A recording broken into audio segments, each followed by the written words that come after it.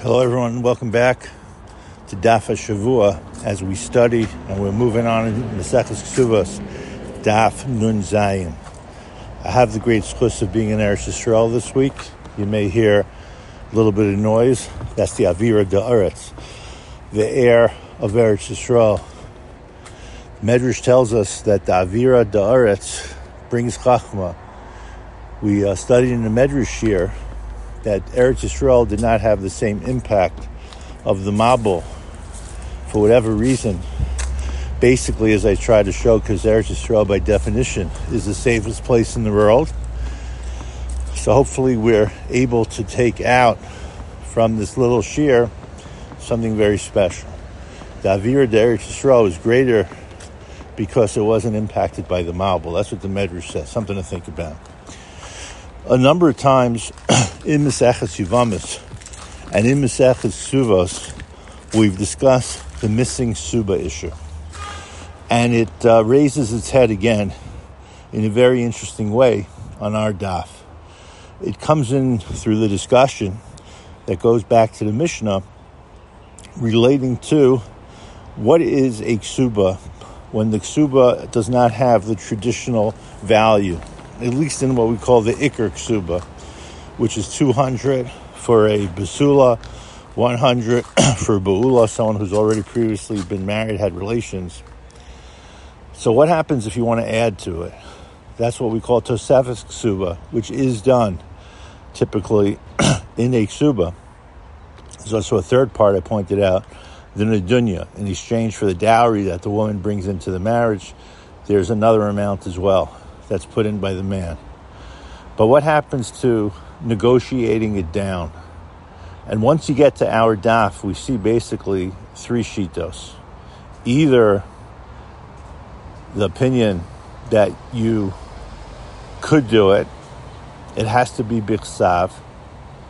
You could do it, as we learned today, even bal peh. And the opinion, which seems to be the dominating view, is that you're not allowed to do it, because what it does is it reduces the marriage from being a marriage of sanctification to a marriage that is domeh lebilas nus. Now, the logic behind that, if you look into the Gemara and the basic Rishonim, there's a certain mindset. You could even use the term umdana that we had last week, but let's just focus on mindset or kavana, that a marriage comes in with basic contractual obligations. And anything less than that is some type of pagam. This is the way Shalom Baum is explaining it. It's some type of chisaron, a damage to the enterprise of the marriage. That's why it's called a be'ilas nus. What's generated by that is because the woman is not going to be getting her full due upon divorce or death. And therefore, even while the marriage is extant, there's some type of insecurity that's associated with the marriage. This formulation that I just gave you, it's a little bit fancy, but it totally ties in to our Gemara. I couldn't have said this when we learned about the missing Suba beforehand, because it's the same idea of the missing Suba.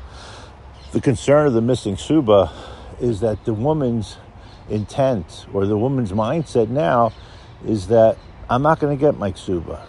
The Kesuba was lost. My husband maybe thinks he's got a better deal now with me. And therefore, there's a defect in the seriousness of the marriage. Is this guy really into me? Or is he just interested in having relations with me? And that could be whether you're married for a day, a year, or even for 50 years or 60 years. Now, it happens to be that li halacha, even without a Kesuba, the Kesuba is a receipt. So even without a Kesuba, all things being equal, the guy is going to have to pay the value of the Kesuba. But we see the value of actually having that document, which ties into those that qualify it and say you could change it, but not bal peh. It has to be written, of the seriousness of a written document. So this comes up. We end up seeing that if it's a lost Kesuba or a reduction in the amount of the Kesuba, zed domeh lezeh. I never would have thought of that it matches up to each other. Now, I want to show you a Shiloh that was asked to Rabbi Yitzchak Zilberstein in the Chashuk Echeme. Rabbi Yitzchak Zilberstein is one of the Gedolim here in Eretz Yisrael, paskins on many, many medical issues. There are today, when we're in Eretz Yisrael, a lot of concerns, life and death concerns, identifying body concerns, which is a combination of Rabbanis, medical examiners, a lot of things going on. I had some exposure to it on the trip, not for now. So what happens if the ksuba is, let's say, with the parents? I pointed out earlier this year, which was a chiddush to me, but it was something I learned from Rav Eli Konigsberg, who was Masada Kedushin at my kid's wedding, that the ksuba doesn't have to actually stay with the husband and the wife, as long as they know where it is. So for example, my kids went to Eretz Yisrael this year. There's a lot of travel, moving, things get lost. We were advised, keep the ksuba in my house.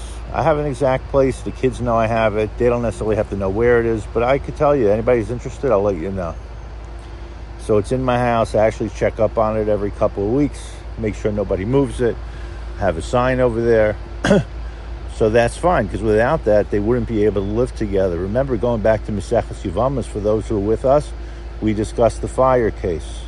Big issue in Eretz Yisrael when there were fires in the north. Now in Eretz Yisrael, there's a copy of a ksuba that's always deposited with the Rabbanut. The question was that we discussed, is that enough? And many opinions said it was enough. Because it's not that you need the document, you just need some proof of the document. So here's the Shiloh. It's incredible, and you're going to be shocked by the answer, but we're going to explain it logically. So Rabbi Yitzchak Zilberstein was asked the question. Let's say you have my situation.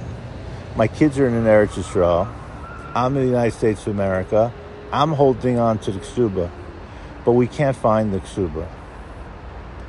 You understand? We can't find the ksuba. Maybe I, hung it up as a decoration on Sukkot and it got washed away. It's a lost ksuba. You wouldn't do that. So I don't know where the ksuba is, or it's a ksuba that was lost. Now again, if I tell the children that happened, so okay, they could work out a new ksuba, keep it where they are. I can't do a ksuba for them if they're not around. But Rabbi Yitzchak Zilberstein said there's actually no requirement to inform. He's not saying it's the right approach. In the end, you should try to have it done. But it's all talui in the kavana of the husband, and especially in this situation of the wife. As long as she feels she has no, we call negative knowledge of the loss of a ksuba, she's comfortable with she has the confidence that her husband, if chas v'shalom there's a divorce, or chas v'shalom there's a death, that she will be taken care of. So it's not just the document that nails the ksuba, that makes the ksuba alive. The ksuba is alive as long as the chassan and kala, no matter how long they're married, are not aware of the lack of a ksuba. Now this may also play halacha l'maisa. We have to evaluate if they can't find the ksuba, but they know it's in the apartment. And that's very often what happens. People come to me sometimes to write a new ksuba. They say they lost their ksuba.